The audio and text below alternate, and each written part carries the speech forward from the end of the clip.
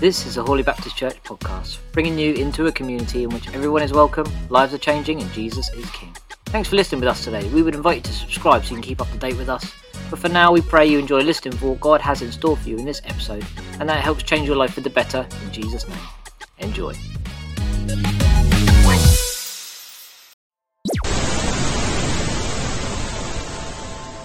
The world's greatest story. What will happen in the future?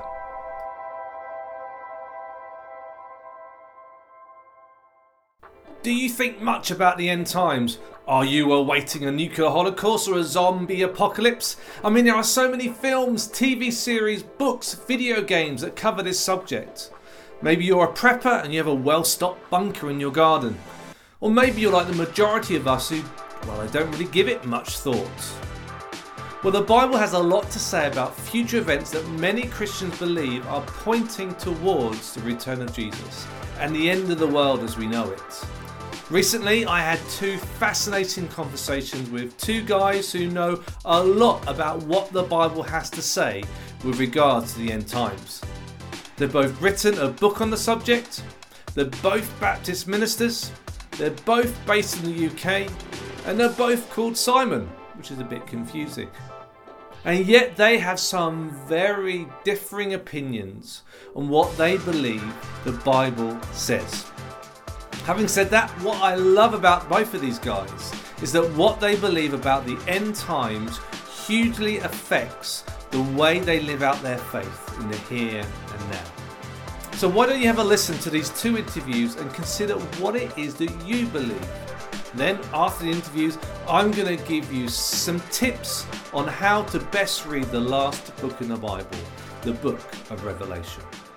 Well, Simon, hello. Hi. Thank you so much for joining us, and it's great to have you with us and talking about sort of end times and things like that. Do you want to say a little bit about who you are, what you do, and why you're particularly suited to talk to us about this particular subject? Thank you. It's really good to be invited to have this conversation, and greetings to all those Holy Baptist and others who are listening in. So I grew up in Sevenoaks in Kent. I have been attending Baptist Church since before I was born because my mum was a member there, and I was at the Vine Baptist Church where I was baptised when I was 14 years old. So I've been in the family a long time now. And I always knew that I was the kind of person who really liked to ask questions. You know, I was one of those slightly bright kids that read lots of books and thought about them deeply, whilst at the same time, you know, disliking things like playing rugby at school and that kind of stuff. So I was similar. And I had a sense from childhood really that I might be being called to Baptist ministry. You know, some kids want to be farmers or firemen, and I wanted to be a minister. So I loved listening to sermons and thinking through, if I was doing the sermon, what would I say on this? And that kind of blossomed into a love of the Bible. And I can remember that a real switch on moment for me came when, I think for Christmas, when I was about 14 or thereabouts, I got given the NIV Study Bible, which I don't know if you've seen this thing. It's got kind of the biblical text at the top part, and then it's got little notes at the bottom. I love that. I had Life Application Bible was my one. Okay, so yeah, the Life Application is about, you know, how do you live as a disciple, and it's really good. But what hooked me was the fact that different scholars had different opinions about the Bible. And, you know, you get the note at the bottom, it would say, some people think this means this, and some people think it means that. And as a kind of curious kid, I was like, well, I now want to know the answer. I want to know what I think. And it had these maps in it. And I then started to locate the stories against the geography in which they're set.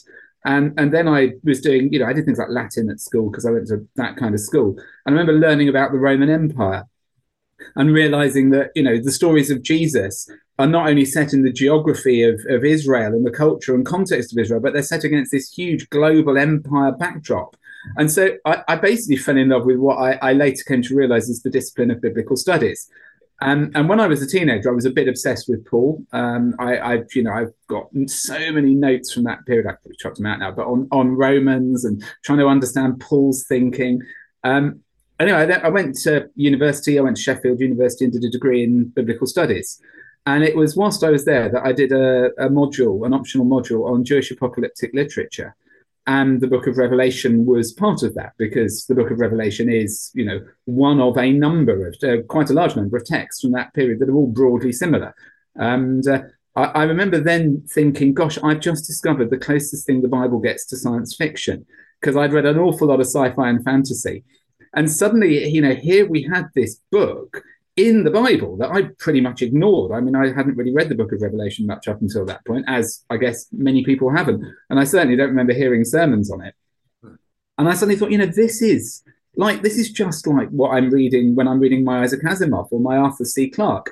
It's somebody who's saying, come with me in your imagination and we'll go to another world set in the distant future on another planet. And we're going to meet all these amazing, fantastic creatures. And of course, as with science fiction, good sci-fi isn't just about escapist literature. Actually, what it does is it changes you when you read it. And then you start thinking, actually, this author's being really clever. They're inviting me to reflect on my real world that I live in. And what do I learn from this exercise of the imagination? And it sort of twigged that that's what the Book of Revelation was doing. And I wanted to start digging deeper into that. So when I went to train for ministry, following a couple of years after leaving university, I went to Bristol Baptist College and I did a postgraduate degree, and I decided to focus on the Book of Revelation. So I did a Master of Letters, an MLit degree. My thesis was looking at the way 17th century Baptists used the Book of Revelation to help them interpret their political context. And that they were all into, like, we're living in the end times. The Pope's the Antichrist, or maybe Charles the First is the Antichrist, or maybe, it kind of switches. They kind of keep re-identifying different people as their context shifts. And I thought this was really interesting, the way the context of somebody reading something changes the message that they hear from it. And I want to unpick that. And it was a bit about getting into Baptist history as well, which I also really like those stories. Yeah. So I did that, and then I was the minister of church in South Bristol, and I was invited by the church there to preach through the Book of Revelation. So I thought, well, I'm going to take some of this stuff I've been learning and I'm going to turn it into sermons. Yeah. And it was really interesting. It was quite a conservative church, conservative, charismatic, evangelical church. We had quite a lot of end times type people in the church. Yeah, we'll come to those in a bit, yeah. Picking off the prophecies as they go through. Yeah. And great godly people. But I was a little bit nervous because I wasn't going to take that approach.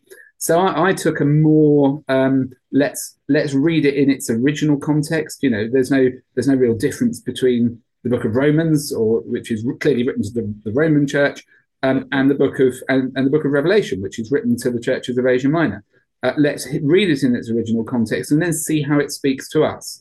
And that's going against those whose matrix of reading it was, well, it's written for me now. And what I found was, a small number of people in the church responded with, well, we think you're wrong, but we love you anyway. And then everybody else was like, thank you for giving me a way into this book. I'd never read it that way before. Indeed, I'd never read it before. And I sort of found a bit of a niche for myself in terms of making the Book of Revelation accessible to people who'd otherwise been put off by the end times approach.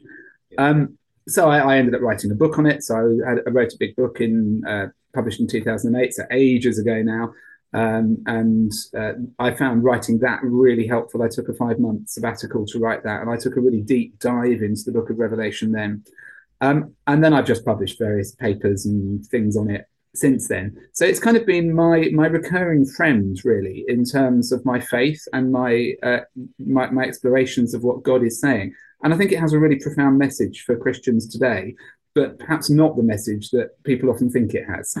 Yeah. So let's just pick up on a few things, though. So you've got I love your friend of the Book of Revelation. Revelation is the revelations to John when he was on, I think, exile on the island of Patmos, and he's given a vision where he sees Jesus. And we'll delve into that a little bit more later. But it was very much part of, you called it apocalyptic literature. Yeah. I guess people watching may have heard of the apocalypse. Yeah. The sort of the end times stuff's going to happen. We often picture nuclear holocaust and stuff like that, but that's obviously not what was in mind when John wrote it. Shall we unpick the word apocalypse and apocalyptic? I think that would be a really good idea. Yes. Yeah, great. So the word apocalypse is the sort of English transliteration of the Greek word apocalypsis. So it's basically just kind of, banged into English and pronounced roughly the same. And the Greek word apocalypsis means to unveil or to reveal. So, an example would be, a bride on her wedding day with the veil over her face. She lifts the veil off her face. She is simply apocalypsing her face. It just means really bad. What's that? That sounds really bad. Well, have very negative connotation. But it just means to reveal, to make visible something that has previously been hidden or shrouded or veiled. That's the meaning of the word. Yeah. And it is the first word of the book that we now call the Book of Revelation or the Apocalypse of John. And it isn't actually the Apocalypse of John. It's the Apocalypse of Jesus Christ, revealed to John. Yes. So the book is setting itself up as this is a book which is going to reveal or unveil something about Jesus Christ, which you may not have previously known or understood. So we call it the Book of Revelation, singular. I always get a little bit like, stop saying the Book of Revelations. It is the Book of Revelation because it is only really revealing one thing. It is revealing Jesus. It is unveiling Jesus. It's helping us see Jesus in a new way. That's what the book's for. Okay. So the word apocalyptic slides in Christian history from there to where we are now. So if I talk about a post-apocalyptic movie, we all know I'm talking about something like Terminator. Yes. Where there's been some massive destruction of the earth and a handful of people have survived and making a new life for themselves and so on. And of course, in the Book of Revelation, you get images of global destruction. There's some really kind of juicy images of things being destroyed, plants and people and animals and sea and the sky and all that. And what's happened is, as people have pondered what the end of the world might look like, they've borrowed this word apocalypse from the Book of Revelation and have narrowed its use down. So it's no longer about revealing Jesus. It's now become a word that in common usage is describing a violent end of the world. And you can see how it got there, but where it's got to is a very long way from its biblical origin. So I guess my first exposure, probably as a teenager, would have been being shown in my youth group. I was like you, brought up in a Baptist church, being shown in my youth group, the Left Behind series, which was a series of books which became hugely popular in the States, became TV series and films. And it picks up on that imagery from Revelation and really dramatizes it, doesn't it? And I guess most people in our church will fall into either one of two camps. Either they're very much into that kind of left behind stuff where they're making political decisions and stuff around Jerusalem and stuff like that based on the interpretation of Revelation, or probably the vast majority of Christians are fairly ignorant of it. And really, the Christian faith is just you're a good person, you follow Jesus, and you go to heaven when you die in heaven, some sort of floaty place in the clouds. It sounds like you don't fall into either of those two camps. Do you want to talk a little bit about what is revealed? And you say seems to be focused mainly on Jesus. Yeah, so I think Jesus is one of the main characters within the text in the Book of Revelation, but he kind of wears a number of different costumes at different points. I think one of the interesting things about Revelation is it can be quite confusing because there's a large number of literary characters in there. If you were to try and put it on as a play, you'd find you'd having to do a lot of costume changes. Yeah. But I actually think there's a limited number of underlying actors. So Jesus plays quite a lot of the parts. The church, the body of Christ, plays quite a lot of the parts. The forces of evil in the world play quite a lot of the parts. And they just keep doing costume changes in every chapter. So it appears more complicated than it is. I think the fundamental message of the Book of Revelation is really quite straightforward. It is Jesus is Lord, and therefore the emperor is not. and which means that for all of its amazing propaganda and power on the earth, the forces of the empire, the Roman Empire in the first century, are not as wonderful, powerful, godly, and amazing as they like to appear. And that actually the alternative is Jesus and the kingdom of heaven, which is where the people who read the book of Revelation are invited to live. So it's inviting its readers to kind of transfer their citizenship from, spiritually, in other words, where they spiritually belong, their spiritual place of belonging, from the empire of the earth to the kingdom of heaven. And then to start living their lives according to the values of the kingdom of heaven, which will put them in opposition to the values of the kingdom of the earth, which is the empire.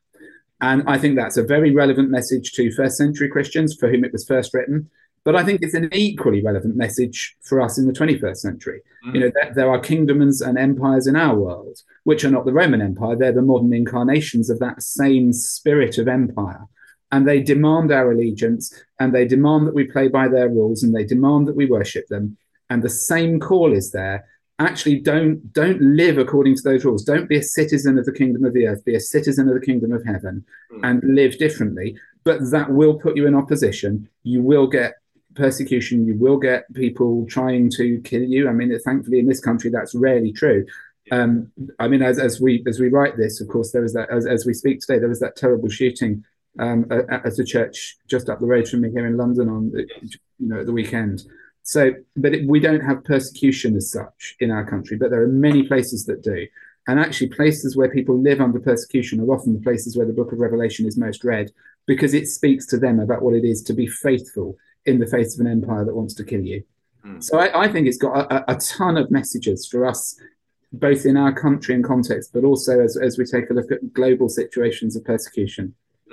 Because I guess we can look back at the Bible, this is a historical document, and the New Testament and the Gospels, the letters, is set within a context which is 2,000 years ago. Yet they were in the midst of that, and they were, the Roman Empire was undefeatable, wasn't it? It was most of the known world. It would have affected everything that they did.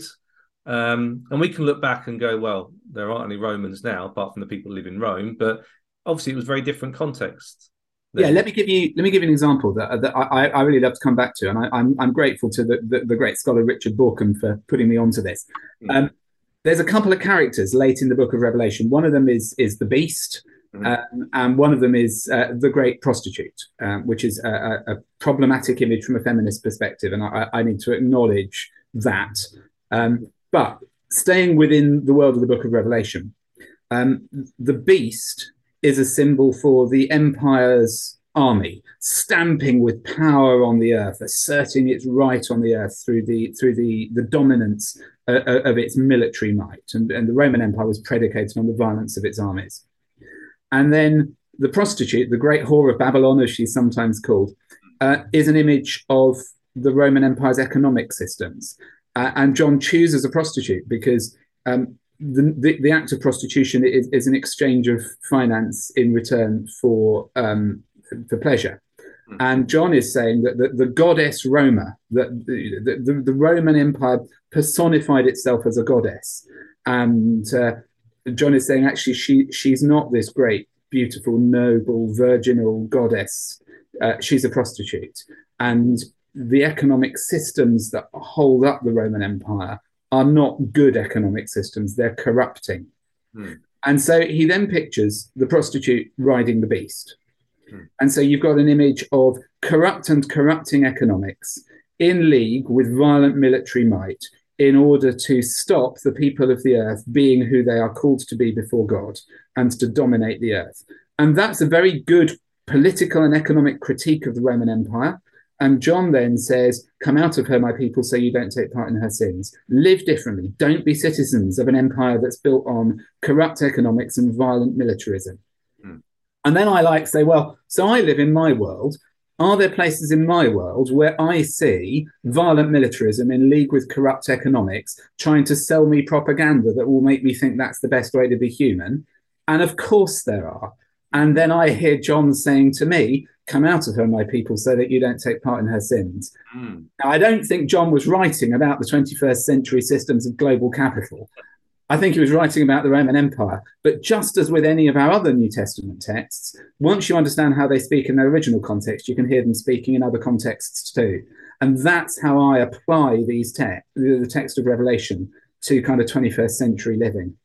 Okay, so it's about taking those principles and contextualizing them for now. Yeah. So you're very much talking about it was a book that spoke into the present time 2,000 years ago, and it's a book that talks into our present time now. Yeah. Is there any aspect, therefore, of there being this pointing towards an end time, a future time, which will, we talked about apocalypse in the more modern definition. Is there any sense of that?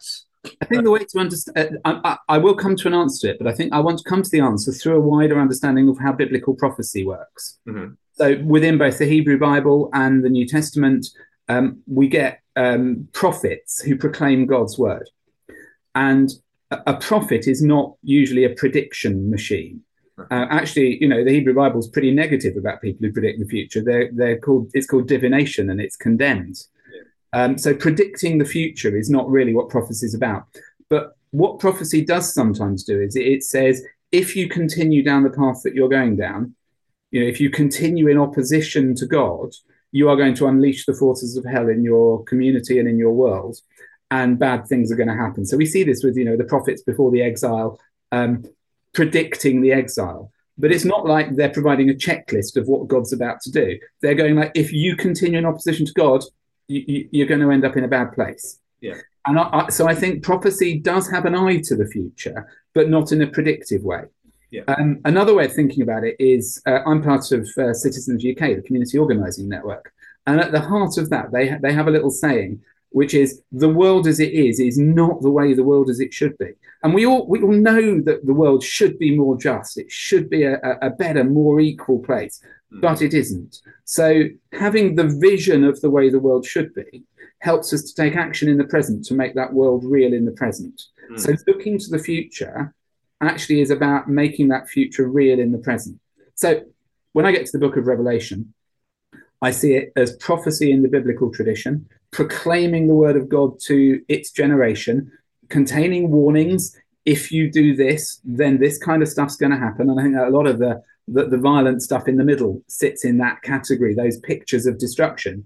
I like, if humans continue in opposition to God, creation faces not punishment, but creation will experience negativity because of human violence. And I think that speaks really powerfully, for example, to climate change and the current climate catastrophe. If humans are in opposition to the way they're supposed to live before God on this planet, then the planet is destroyed and punished by our actions. And I think John knows that stuff. He can see how that stuff works.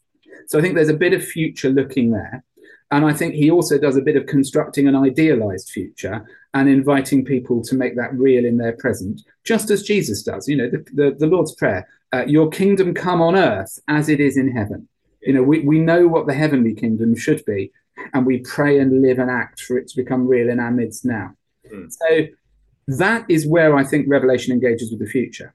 What I don't think it does is I don't think it is providing a kind of a dummy's guide to the end of the world, a checklist of things that we can tick off as we see them happening so that we know that we're the last generation and Jesus is going to come back and the world's going to be transformed in the next 5 years.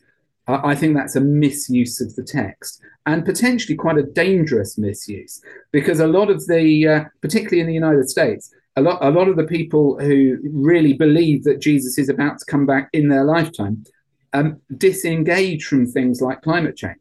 And if you want to get behind why so much American politics that's driven by the Southern Baptists and so on, why they're against taking action on climate change, it's because they don't think they need to bother, because Jesus will come back and sort it out.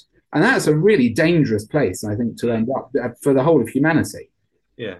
And like you pointed out earlier on, when you were looking at, was it 17th century Baptists, they looked at their present context and saw an antichrist. They saw all these signs that they read in the book of Revelation, and apply it to their context. And we've been doing that throughout history, and it just varies depending on what context we happen to be in. Yeah, and they were wrong. I mean, at one level, they were right. They were right in using the text to identify where evil was in their world. Yes. They were right in hearing the call of Revelation to resist that evil and live by Christ's values, not by the values that society is putting on you. That was all bang on. Where they were wrong was going, and we're the last generation. And we know they were wrong because we're here. Yes. And I just think we need to be a bit cautious about thinking we're the special last generation, because the chances are we aren't. No. So I'm just trying to grapple then, and I'd love to get your view on where does the second coming of Jesus come in, this idea that Jesus is going to return in power and authority. Where does that fit into your thinking and your interpretation? Yeah, so I have what is described by scholars as a realized view of eschatology. So eschatology is the doctrine of the end times. The approach that I take, and it's not just me, I mean, a lot of people take this approach, is to say that actually the end times become real in the present. So I interpret that language of the second coming of Christ as being about Christ coming to the world through the church. Yeah. And that, when we are faithful, Christ comes again and again and again to the world. I don't end up in a place where I'm thinking, somewhere in the year 30,223, Jesus will come back on a cloud. Mm-hmm. I think that's poetic. It's image. It's functioning at the level of kind of parable. I'm not saying it doesn't convey truth, but I think the truth it conveys is that Christ coming in person at the incarnation, and then dying on the cross and being raised on the third day and ascending into heaven, and then coming back to the earth through his spirit, by his spirit through the church. I think that I interpret that language around second coming as being Christ coming to the earth again and again and again through us as we are faithful in our witness to the world. Okay, so Revelation talks about new heaven and new earth, and this is why obviously some Americans don't worry about climate change, because they think, well, everything's going to be remade anyway. Where does that fit into your thinking? So there are world-changing events that can take place in someone's life that change everything for them. I mean, it might be something lovely, like the birth of a child, and the old has gone and the new has come. Before that happened, I wasn't a parent. Now I am. It might be winning the lottery. It might be a bereavement. The old world has gone, the new world has come. We know that language describes our experience of our lives. There are those moments in our lives when the world changes and a new world comes into being. And sometimes that's a good thing, sometimes it's a bad thing. But we can resonate with that, I'm sure. Yeah. Within the literary structure of the book of Revelation, if you read it through, the first few chapters are set on the earth. It starts off, as you rightly said, with John in Patmos and imprisoned for his testimony to the word of God. And he writes to the churches. So the first few chapters are these letters written to churches. And I visited all of those churches. I went out a few years ago and drove around them all. And so it's very earthly. It's very much, almost like Paul's letters, providing pastoral advice to their context. And then there's this weird thing that happens in chapter 4. End of chapter 4, you've got a door opens in heaven and John ascends into heaven. And if you've read your other Jewish apocalyptic literature, I've got one of the big books up behind the bookshelf, has got a ton of these. That's not an uncommon literary device in Jewish apocalyptic literature. So other texts do roughly the same thing. So he goes up into heaven. And then from there, really through to kind of chapter 21, right near the end, what we've got is heaven's perspective on the earth. It's like John's flying above the Roman Empire and above the church and looking down on it. And he's seeing what's going on the earth from heaven's perspective. So this is where we get all the stuff about, the empire is not all the empire appears to be. When it's seen from heaven's perspective, it's corrupt. So we get all of that stuff as he goes through. And then at the end, the New Jerusalem, which is one of Revelation's images for the church. Do you remember I said that they keep putting on different costumes? Yeah. So the church is a number of different characters through the text. It's the two witnesses. It's the woman clothed with the sun. It pops up a number of times. And it is also there in the book, in the New Jerusalem, which is described as the bride of Christ. And we know that the bride of Christ is the church. So the New Jerusalem, which is the bride of Christ, which is the church, descends down to the earth. At which point, as readers, it's kind of reversing the ascent we made at the beginning, and we're coming back down to earth at the end. Yeah. And then when we get back to earth, this is rhetorically and returning us back to the world that we live in. What we find is that everything is different. We are already living in a new heaven and a new earth. The old has gone and the new has come, and it has gone because we have now seen the earth as heaven sees it, and we can never see it differently again. So I actually interpret that language around new heaven and new earth as referring to what the book of Revelation does to us as we read it. We are no longer in the same place we were when we started. The old is gone and the new has come. We can no longer be servants of the empire. If we've read this book right, we have to be servants of Jesus. Now, there is an element of future in this. As I said before, this idea of the world as it is not the world as it should be. There's an element of idealized future. You know, wouldn't it be amazing to have a place where there's no more crying and no more tears and no more violence and no more injustice? And Revelation creates that vision of an idealized future towards the end. But I don't think it does it to say, sit tight, keep yourself morally pure and wait for Jesus to bring that into being. I think it does it because it says, look, if you've caught the vision for the way the world can be, you need to start making that real in your world now. The new heaven and the new earth need to start breaking into your life and your community and your church. So again, I think that the visions of the future break into the present. So I have this realized eschatology. The end times are realized in the present. As we pray the Lord's Prayer, your kingdom come on earth as it is in heaven. That for me is what it's all about. So I'm just trying to kind of work out what you're saying there. So we are empowered by the Holy Spirit. We're representatives. We're Christ in terms of the church, his body, and therefore we're called to live out as kingdom, as citizens of God's kingdom in a world which is very much of a different kingdom, and we bring about justice and love and all those sort of things in our world through the way that we share Jesus and live out our life. Is that? Yeah, absolutely. We are the outposts of the kingdom of heaven on earth. We are the representatives of the kingdom of heaven on earth. Yeah. We are those who can see what God wants to be with humans, and we're living it into being. We have a phrase we use sometimes at my church, living as if it were true until it is true. You know, we refuse to accept that this can never come into being, and we're going to keep living it against all the evidence to the contrary, that there is a better way of being human before God than the way the world keeps trying to sell us and tell us we ought to follow. Just a question around spiritual warfare. So within Revelation, there's obviously quite vivid pictures of good versus evil, Satan and his minions, and also angelic figures and from heaven and stuff like that. Where does that fit into your how do you interpret spiritual warfare? Is it something that exists or not in your opinion? I would say absolutely yes, but then I want to qualify what I mean by that. But no, I mean I have a very real belief that there are forces of evil at work in the world, and that they are whispering in the ears of humans lies that take us away from God and lead us towards works of evil.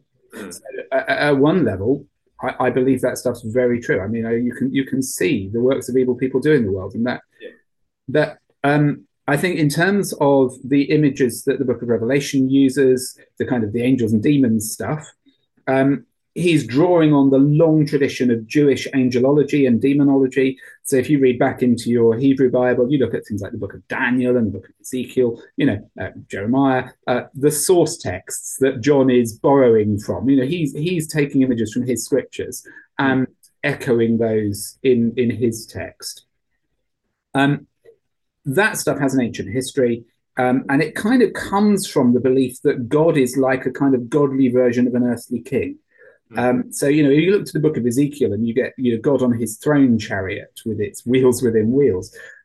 This is basically God as an ancient Near Eastern monarch being wheeled out on his throne chariot to the top of the hill to oversee the battle that's going on below. And of course, an ancient king would have had all his minions around him who would serve him and attend to him. So when the ancient Jews were looking for language to describe what they were trying to express about God at that point, they kind of imagined that God must be a bit like their kings and must have all these minions attending him. I'm not sure I think that's literally a description of who God is. I think any attempts to describe who God is are always partial and are always flawed and are always inadequate, because God is beyond human describing.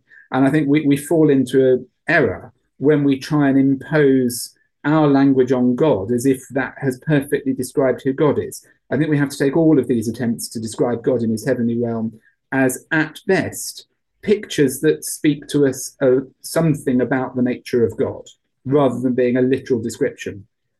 So I think that the language of demons who oppress humans, at one level, I do not believe that I've got demons flying around this room trying to prod me with pitchforks and get me to do bad things. But I do have friends who struggle with alcohol addiction, who will speak very movingly about the way in which the demon of drink blights and oppresses their lives and how they long for liberation from that. So I take the language slightly metaphorically at one level, but also very seriously at another level. People are oppressed by demons. People are, there's evil in the world, and the grace of God made known through the Spirit of Christ through the church casts out that evil. I do pray for people to be healed of their afflictions. And I believe and have seen Jesus working in people's lives to release them from these demons that bind them. So I take it seriously at one level, but I don't take it too literally. Yes, thank you. I think we're coming towards the end of our time. You've been really helpful, and I think I've got a real sense of where you're coming from. If you could sum up kind of your interpretation of Revelation and the end time just succinctly into one sentence, one paragraph. Yeah. If it's not too difficult, and obviously you've already explained a huge amount already, how would you sum that up? I think probably for me, at the core of it is the call to worship Christ and Christ alone. Jesus is Lord. And therefore, all other claims on our lives are at best secondary. And if they become primary, that is idolatry, and all hell breaks loose. Yeah. So that's the kind of core message of Revelation. That's what I think it's trying to say. Yeah. In terms of the end times, I think we are always living at one level in end times. My life, I'm 50 now. What have I got? At best, another 50. I'm in the end times of my life, as we all are at one level or another. And the call on us, therefore, is to not delay, to take seriously what it is, to live according to the light of Christ now, as if the future didn't exist. But also, I wouldn't assume the world is not going to exist beyond us. I'll finish with a little story. There's a wonderful story, which is probably apocryphal, about Francis of Assisi. So it probably didn't happen, but it's a great story anyway. The story is that he was out hoeing his garden, and somebody came to him and said, "Great saint, what final work of amazing goodness would you do if you knew that tonight you were going to die and this was your last day on earth?" And he replied, "I'd finish hoeing the garden." And I think there's something really profound in that the task before us today, whether it's recording a YouTube thing or doing some emails, do today as if it was your last day, and do it before God, and do it rightly and in service of Christ, and then the future will take care of itself.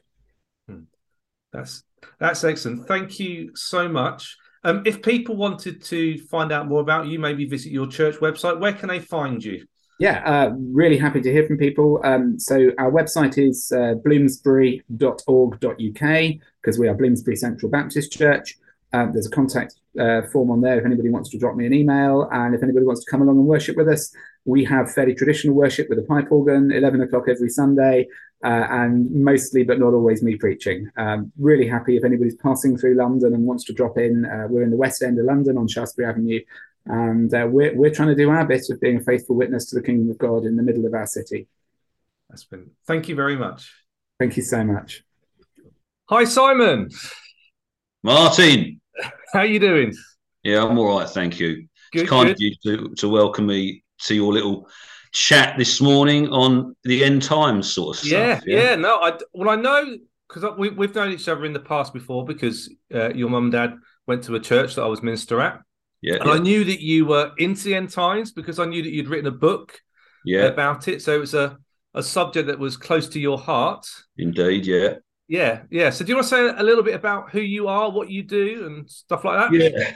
Yeah. Well, I'm Simon Downing, and I've been in ministry, we're coming up about 26, 27 years, so it's quite a while now. And during that time, there's a number of subjects you come across, a number of things you do, and I don't know, always the return of Jesus Christ was a central thing in my mind. It meant so much to me. I don't know why. Some people get into grace. Some people are very much into, other things like male leadership only kind of stuff. And that becomes their bugbear, I suppose, if you like, for their life. But for me, the return of Jesus, what's going on in the world, does that all fit together with the scriptures that we see?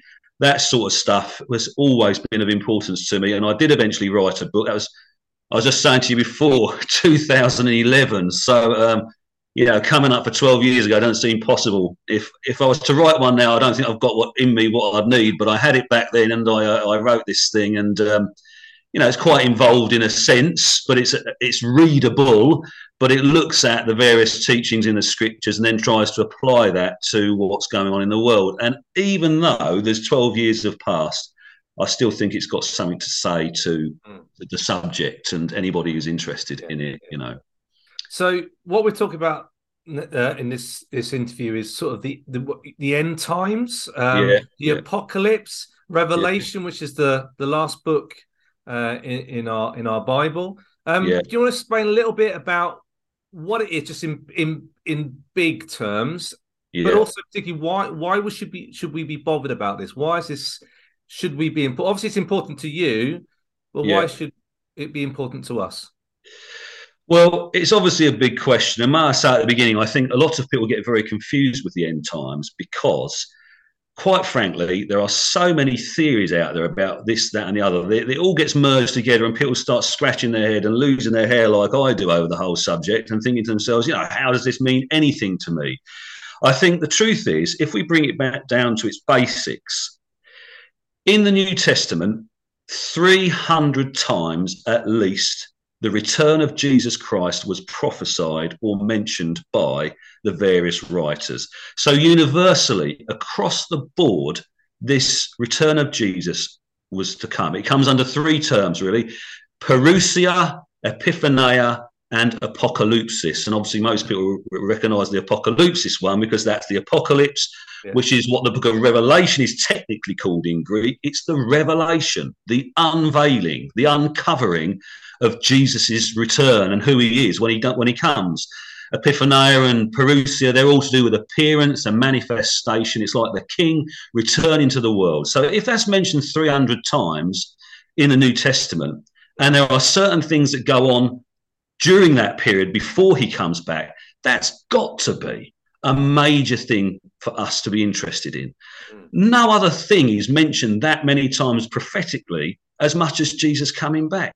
So the day of the Lord is what I'm waiting for. Maranatha, come Lord Jesus. It's the biggest thing for me. It's so important to me. There's many times I've shed a tear when I've said it. He's coming on the clouds of heaven and every eye will see him from the pulpit. It means so much, and I'm very sure there are lots of churches that don't even hear about his coming at all. And I just think that's not good. That's not good based on those statistics.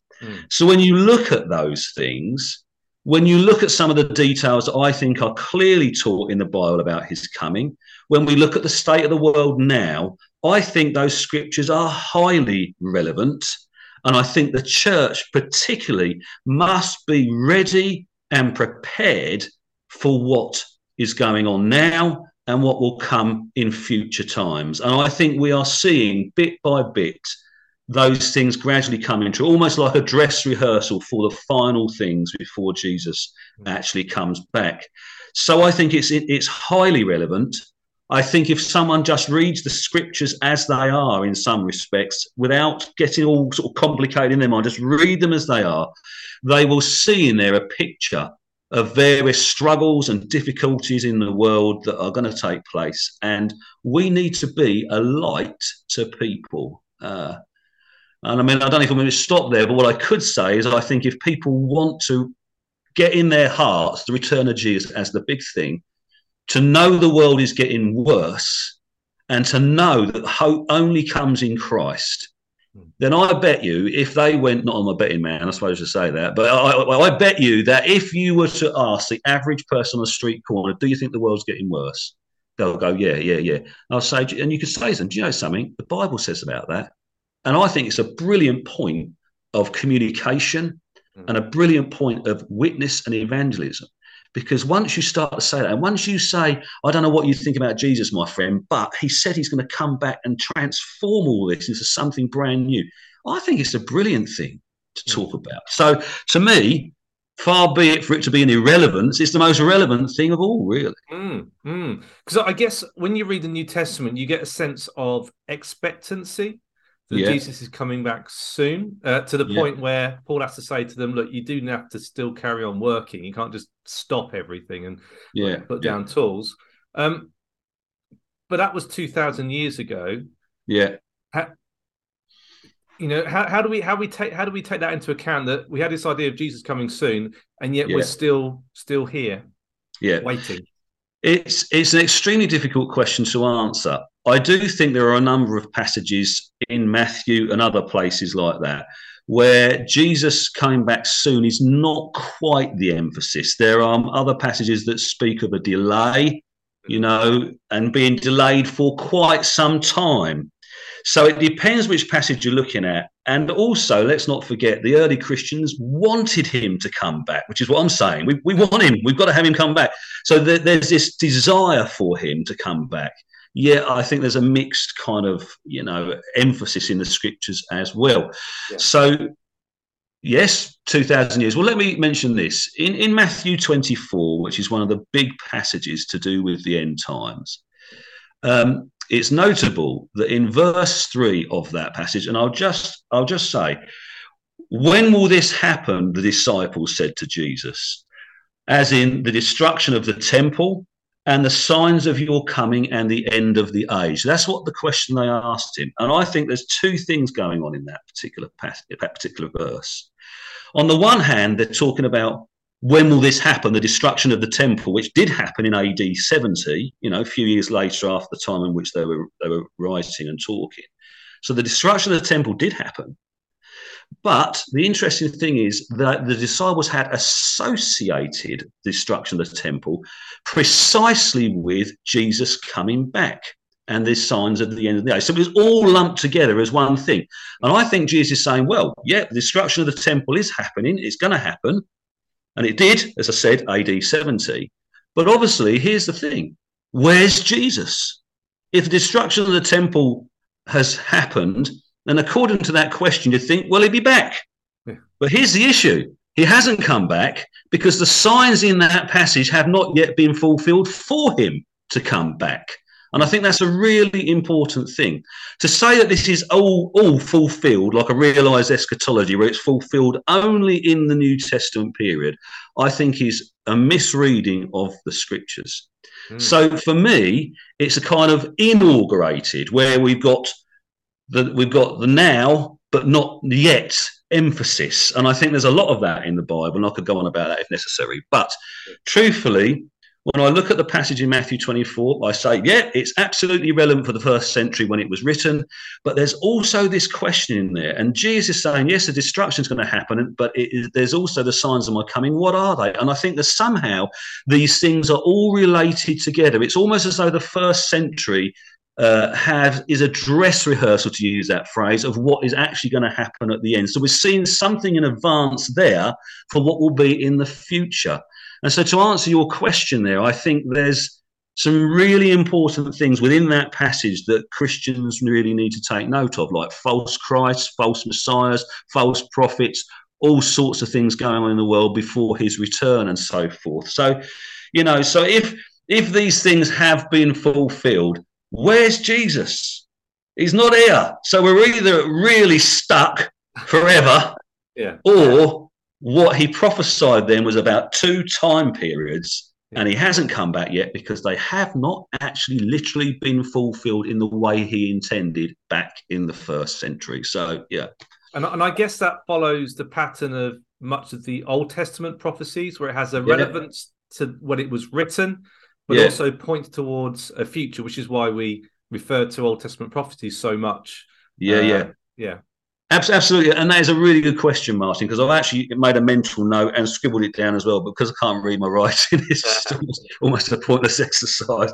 But if one was to say, look at Isaiah 7 verse 14, that the virgin will be with child and so on and so forth. Okay, now that passage of Isaiah 7:14, the word in there for virgin can mean a young marriable woman. It can mean virgin, literally. But you see, interesting, Isaiah had lost his first wife. She died. Maybe this was his second wife, his second virgin wife that he's going to be. Maybe it's talking about that lady. Clearly, King Ahaz and Isaiah knew who this young lady was at that time. And if you look at the context around it, you can't tell me that those people at that time were thinking, oh, this is about the future Messiah. They were thinking about what they were thinking at the time. Yeah. But we, as New Testament people, we look at that and go, this is who it is. Obvious. It's like there it is in history, but in future times, we find it fulfilled in an even bigger way than we could have ever expected. And that's the great thing about it. Similarly, Isaiah 40, make straight paths for the Lord and all that, a highway for our God. Well, that happened in Isaiah 40, and it was for the people coming out of Babylon, the Jewish remnant coming out of Babylon back to their land. But of course, we know in Matthew 3, that's also about Jesus as well. So what I'm saying is, this is why the Bible is God-breathed and inspired, because there's something about some verses that are so profound. It's like it's saying something then, it's also saying something now. Yeah. And so therefore, why is it people don't apply that logic? If they're an evangelical, they will always say it was true then and it came true in Jesus. But why is it we don't apply that logic to end time scriptures, which is what I'm doing? Because I'm saying, yes, Matthew 24 is real then, but what does it mean for later on? Is it fulfilled again in a different kind of way? So, yes, I believe it is. And I believe the book of Revelation similarly has relevance for the 1st century in which it was written. But and the 7 churches there in Asia Minor. But at the same time, I also think it's extremely relevant for the end times picture, which we're sort of considering today. So let's talk about Revelation. So you've already said that Jesus' second coming is mentioned 300 times in the New Testament, but probably we see it in its most vivid and its most detailed in Revelation. So do you want to say a little bit about what that book is and what you think its purpose is, and maybe the story that it's telling us? Yeah. Well, the book of Revelation is not straightforward, as people can say, because, of course, it's apocalyptic language. It's a bit like Ezekiel chapter 1 and Daniel 7 and other places like that. It's just this weird language, which is of a different caliber to what we normally understand. So, I mean, regular prophecy is, in a sense, quite straightforward, but this is prophetic, apocalyptic stuff. So it's all a bit of a brain bender, really. But to sum it up, I think the Revelation is, in a way, quite simple as an overview. And I'll try to remember this. This is all unscripted, everybody. So you've got the introduction, of course. You've got the 7 churches in Revelation, Laodicea and others like that, and so on and so on, Philadelphia. Got those churches. And a specific message was told to them from Jesus to John to sort of encourage them or rebuke them or whatever. And there's loads of stuff. I might in the summer do some teaching on the 7 churches of Revelation with church, but there's loads of stuff in there. Whatever you believe, there's such what I call, if you like, existential truth. It's there for everybody of any generation. So you've got the intro, the 7 churches, then suddenly you find yourself in heaven. Then you've got all these glorious words and angels saying this and everything else. and then you move from that into the six, the seven seals, and you've got these are all kind of, they're linked in with the apocalypse, the four horsemen of the apocalypse, and all that. You know, first four seals are the first four horsemen, but you've got all this disaster going on all across the world, and that's the interesting thing. All across the world, it's just not local only to Jerusalem and the surrounding area. It's just planetary. And on it goes, and then eventually you end up with the six trumpets, then you get the six bowls, and it's all this doom and gloom interlaced with these wonderful words of worship and praise and seeing who God really is, etc., etc. And then you finally move all the way through that, and that's I mean, it's not always easy to read that, but that is the picture. So you can see it as you read it, even if you don't quite understand all the strange things like three frogs or whatever there might be in there. You know what I mean? So.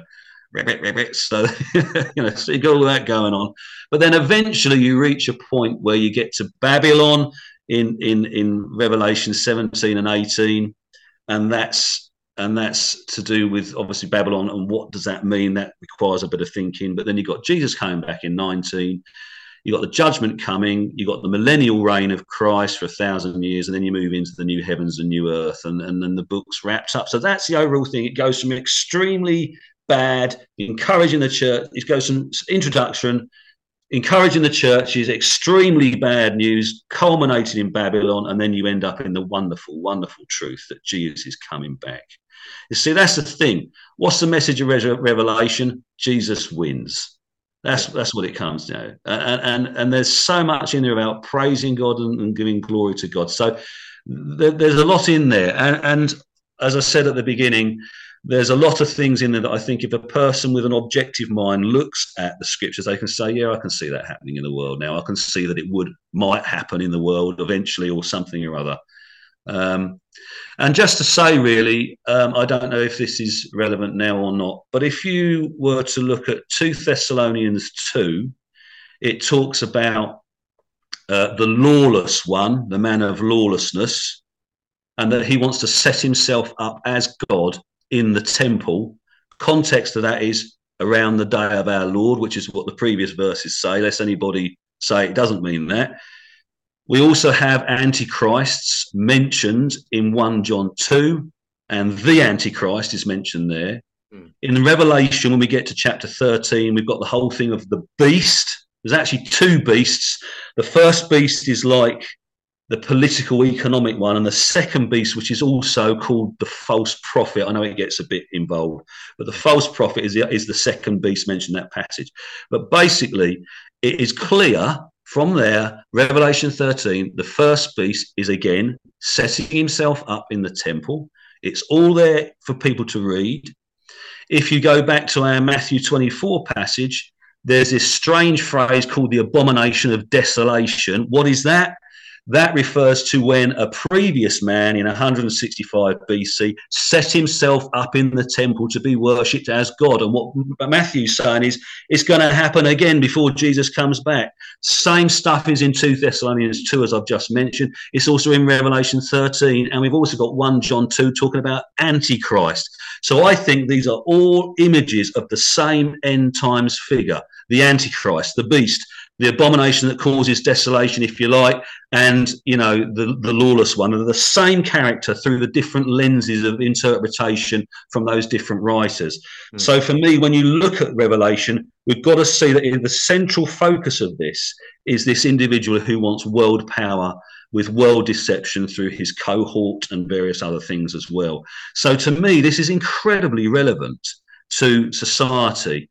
And you know, there's loads of people. Even the doomsday clock is saying we're 1 second to midnight at the moment or so. I mean, we are such a stressed world at the moment. But all I know is Jesus reigns. He is Lord.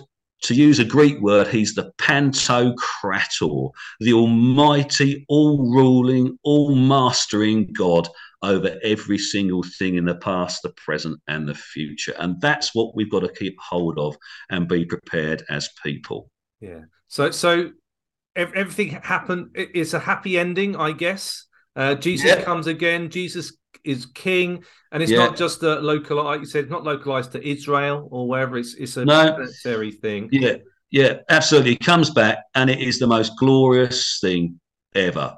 We really should be smiling our heads off at the thought of the return of Jesus, because it's like nothing else. He's coming with his angels. He's coming with power. He's returning to Jerusalem. You know, he's going back to the place from where he ascended, Acts 1, verse 11. That's where he was returning.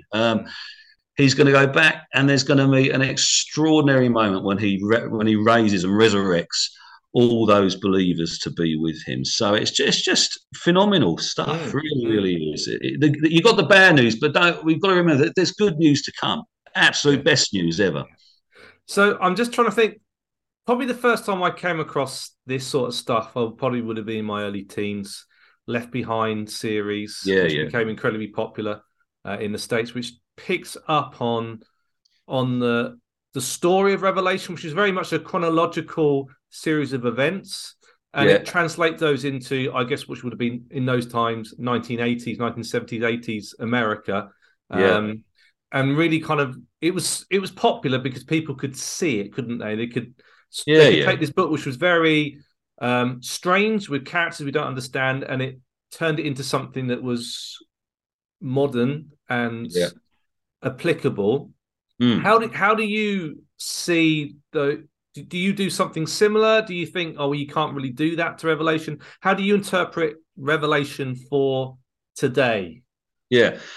Well, you know, I have met a minister who says, how can you be that specific, Simon? And I thought, well, I'm not that specific, because I didn't say, for example, like Haley did in his Bible commentary back in wherever it was he wrote it, that the bombs falling out of the bombs falling out of the planes in the Second World War were the giant hailstones of Revelation 9. I don't do that kind of thing at all to Scripture. I just think that's an awful thing to do. I think we will know when we get there what these things really do mean. I think that's the case.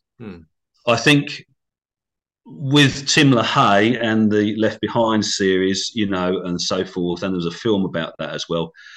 I'm trying, I suppose, in a sense, there's that element with that as well, I suppose. But I'm trying very hard to take the broad strokes, if you like, but at the same time, I can't avoid certain specificities, if you see what I mean. Yeah, I can't. There are things in there like the Antichrist that I just have to clearly teach on. So, you know, that's that.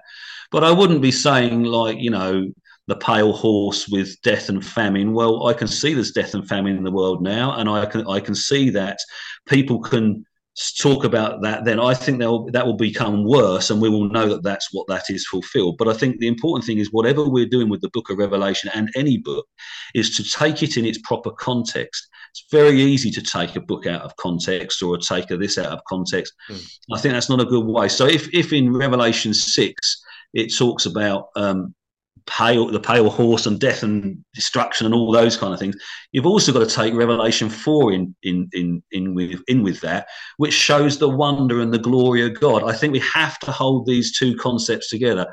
Otherwise we'll lose ourselves in this dreadful doom all the time, which is not always helpful. But some people like me, I've had to go through the death and the doom more than most, I suppose, because I had to write a book about it. But I'm not asking everybody to do that. I'm just saying it's important to remember Jesus Christ is the King.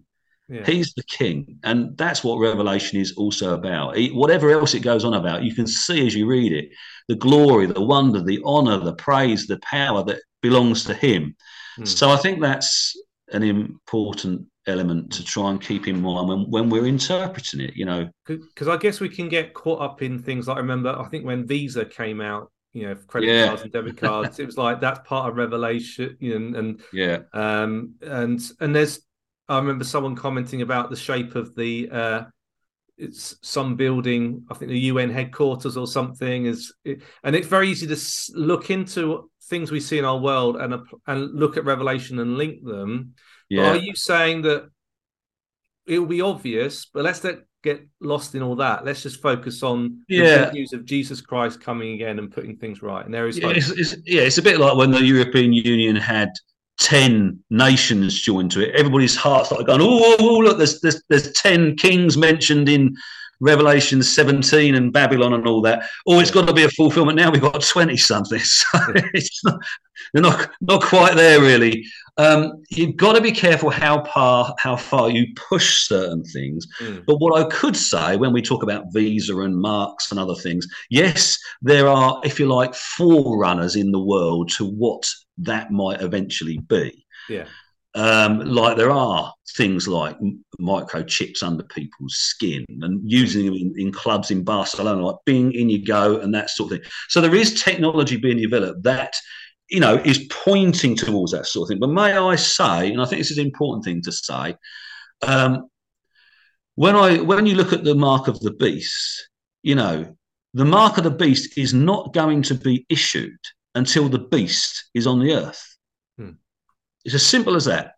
So as he's not here yet, there is no mark of the beast yet. We don't even know what that is. The Greek word would imply something etched on the right, or on the right arm or on the head, rather than subcutaneous under the skin. But what I would say is that when he comes and he asks for this to be issued, it's not just about buying and selling. It's about allegiance and worship of the beast, as other passages make clear about that in the scriptures.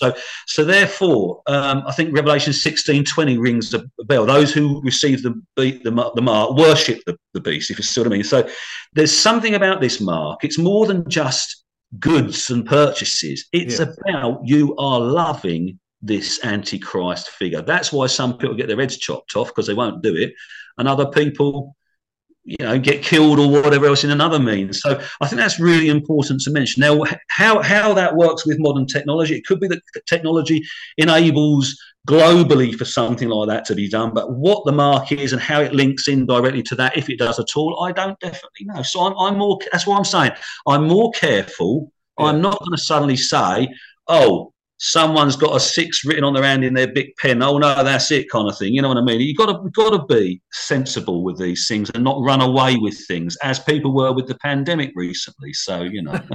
Yes. I guess depending on who we are and where we are in time, it's very easy to interpret those end times. You know, if you're a Christian in North Korea now, it's very easy to see that in where you're at. If you were a Christian in the Second World War, maybe in Nazi Germany, it's very easy to see absolutely the end times in that, and so on and so forth, all throughout the last 2,000 years. But it's all pointing towards and setting ourselves up for something that will happen in the future. Yeah, I think it's a prolepsis, really, to use it. I suppose I said it earlier on, dress rehearsal. I think the Caesars, the Genghis Khans, the Adolf Hitlers, the stuff that goes on in North Korea, all these places are, in a way, seeing what the end will kind of look like. Yeah. Because Hitler was an antichrist, and people would say he was the one at the time. Of course, you can blame him, because, I mean, he was head case, you know, doing all these things to people. But I think he's an antichrist, and he kind of there's something about that sort of stuff, all in Babylon, even in history past, in the Old Testament, the kind of things, all these things kind of are pointing towards a final thing. And we will know when we get there. I really do that. I think we've got to be specific where we can be, general where we can be, and at the same time, sometimes be a bit bolder with that if we feel there's reason to, but also careful not to be seen to be one of those people on the street corners holding a board up saying the end is nigh, because I think the end is nigh, but I don't know quite when it would be. So, you know, and there's a big gap with all of that. You know what I mean? So, you know. So I think kind of drawing our conversation to a close, and thank you so much for all that you've said. I'm trying to think, like, for the average person in the church, average follower of Jesus, how should they respond to Revelation? Should they read it? Should they ignore it? How should they apply it to their life? How should they be, you know, worrying about these things? How should we be going from here? Yeah, I think, yes, a person should read it. I think a person should read every scripture in the Bible. It's always got something to say. I think the question that anybody should be asking of themselves, as I would say with people who use everyday Jesus notes, you know, when they've read something in there, what does this mean for me today? So if you read Revelation 1 and it says in there something along the lines of Jesus has purged us from all our sins, for example, in chapter 1, what does that mean for me right now? Because I think that's just a profound thing. All our sins. What does it mean to say he's the Alpha and Omega? You know, what does that mean to my life? Because that's in Revelation. When you look at the Revelation 6 stuff with the seals and all the horsemen and whatever else and the doom and the gloom, you could say, okay, well, this is hard going. I don't really like this very much. But what is Revelation also telling you about this time? It's what it is telling us is God is in control, in spite of how terribly graphic it's going to be. And Lord knows, I don't know why it has to be the way it describes it to be. I honestly don't. My heart breaks at what God will finally allow for the human race. But I think we need to then be saying, well, what does this mean to me? What is this about for my modern day life? And there might be some things you just don't have an answer for. Sometimes you're reading stuff and it's just information. Yeah. But I think some people do a journal, don't they? They write down different things. And I think that might be a good idea to jot a few things that come into your mind when you're praying and reading something. But I do think the church, looking at Revelation, looking at Matthew 24, whatever it is that they're doing, you know, I don't know. I just think they need to keep themselves in awe at the glory of who God is. I think worship is one of the primary things. There's many, many days I get up where I'm feeling pretty worn out or fed up about something or other. And it's hard being a minister. It's hard being me, quite honestly. But anyway, that's another story. But I have to start with praying Bible truth. I have to start with praising God for who he is. So whenever people start to read any of these things, start with praising God. Try and find a way, not necessarily emotionally, because you might not have that, but it might be a good thing, because if I start with truth, then it kind of brings me up to where I need to be for whatever. And I think that's an important element of any of these books. So, you know, I always pray the word. So, for example, at the end of Matthew 28, just a few chapters after this end time stuff, it says, "Lo, I will be with you until the end of the age."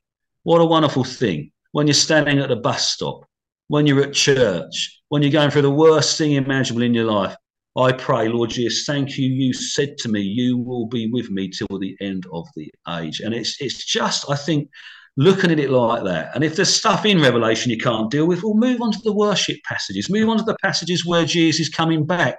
Because what I do want the church to do is get so enthused at the idea of their Christ is returning. This isn't some figment of our imagination. As I said at the beginning, it's the most prophesied thing. The church should be celebrating that, and we should be declaring, Maranatha, come Lord Jesus, because it's the most incredible thing. I mean, when he comes, it's going to be all right. Yeah. It's all going to be all right when he comes back. So that's worth praying and thinking about. That's what we've got to do, even if we don't understand all the whatevers. Yeah. No, that's great. Thank you so much, Simon. Now, you've written a book about this. Do you want to tell us what it's called? I'm reluctantly, I've got it here because I was asked to put it there. So that's what it is. So it's World Empire and the Return of Jesus Christ. Yeah. And by Simon Downing. Yeah. And it can be got through Amazon and stuff. I won't deny it's a fairly involved bit of thinking, because I've obviously gone into certain depths, but you'll find many of the things that I've said today, you know, chatted through in that book. But it's been out a while, so yeah. Yeah. And if someone wanted to get hold of you, where can they find you? Well, I think will they more likely have your email address than mine? Yeah, they can contact us through the and then you can forward it to me that way. So if you want to contact Simon, I can forward a message onto him if they've got any particular questions. Yeah. I mean, a lot of people talk about the rapture. I mean, I could talk about the rapture for a bit, but I don't know if anybody really wants me to or not. Okay, go on then. Quickly, what is the rapture? The rapture is basically when Jesus Christ comes back, in that moment when he returns, the dead in Christ are first resurrected and raised. The people who are on the earth at that time, his believers, they are also raised at that moment, and then they are raptured. Rapture is a Latin word which shouldn't really be the one we use. It means it means to be snatched up or caught up forcefully into the air, and then we go to be with Jesus in Jerusalem, which is the first place he comes back to. Okay, so that's the rapture. And the big question about the rapture is, does it happen before the big tribulation happens on the earth, which is the time of the Antichrist I was talking about earlier on? Yeah. Does it happen before, in the middle of that, or after? I'm going to be an extremely unpopular person by saying I believe the rapture does not happen until the end of all the troubles. I am a post-tribulation. I'd much rather be taken up into the air before. Well, yeah, so would I, Martin, really. But I'm afraid I don't think it's going to happen. So I'm guessing, I mean, the Left Behind series, I'm guessing would take it that all the Christians get taken up absolutely, at the beginning, and everyone else is left behind to then face that's everything. Right. And you have these amazing stuff where the pilot disappears out of a all that sort of stuff. Well, that might possibly happen, but it'll be after the tribulation. So I mean, that's what I think. And I know that's not a popular view, but may I say, may I say, it was the established teaching of the church for the first 400 years. The idea of being raptured before didn't even come into existence till 1830.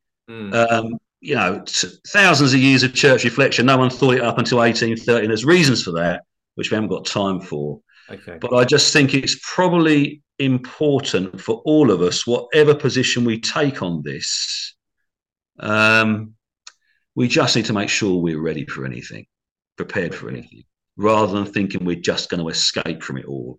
Corrie ten Boom was, everybody's heard of Corrie ten Boom. Well, in China, there were loads of Christians being persecuted, and they were being taught, don't worry, Jesus will come back and take you off the earth before the big persecution comes. What happens?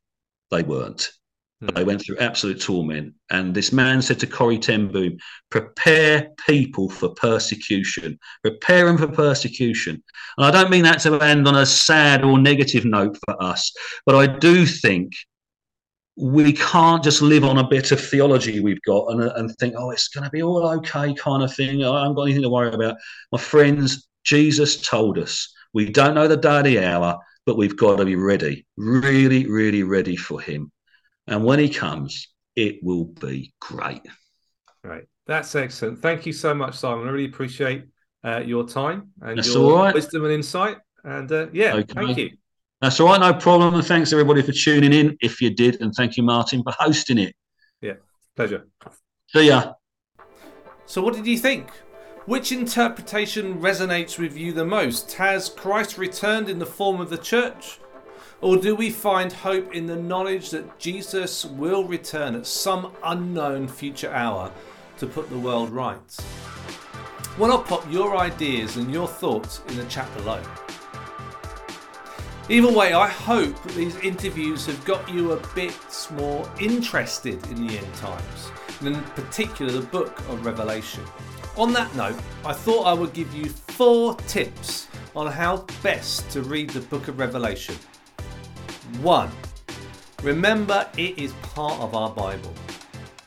See, Christians believe that the Bible, our holy scripture, is God-breathed, with its contents being inspired by God, and it's perfect for teaching and correcting and training and guiding us in life. And although the book of Revelation, it's a bit tricky to understand, it is still contained within the pages of the Bible. Therefore, it too is God-breathed, and it too is hugely useful for guiding us through life. But also, it is part of the overarching story of the Bible.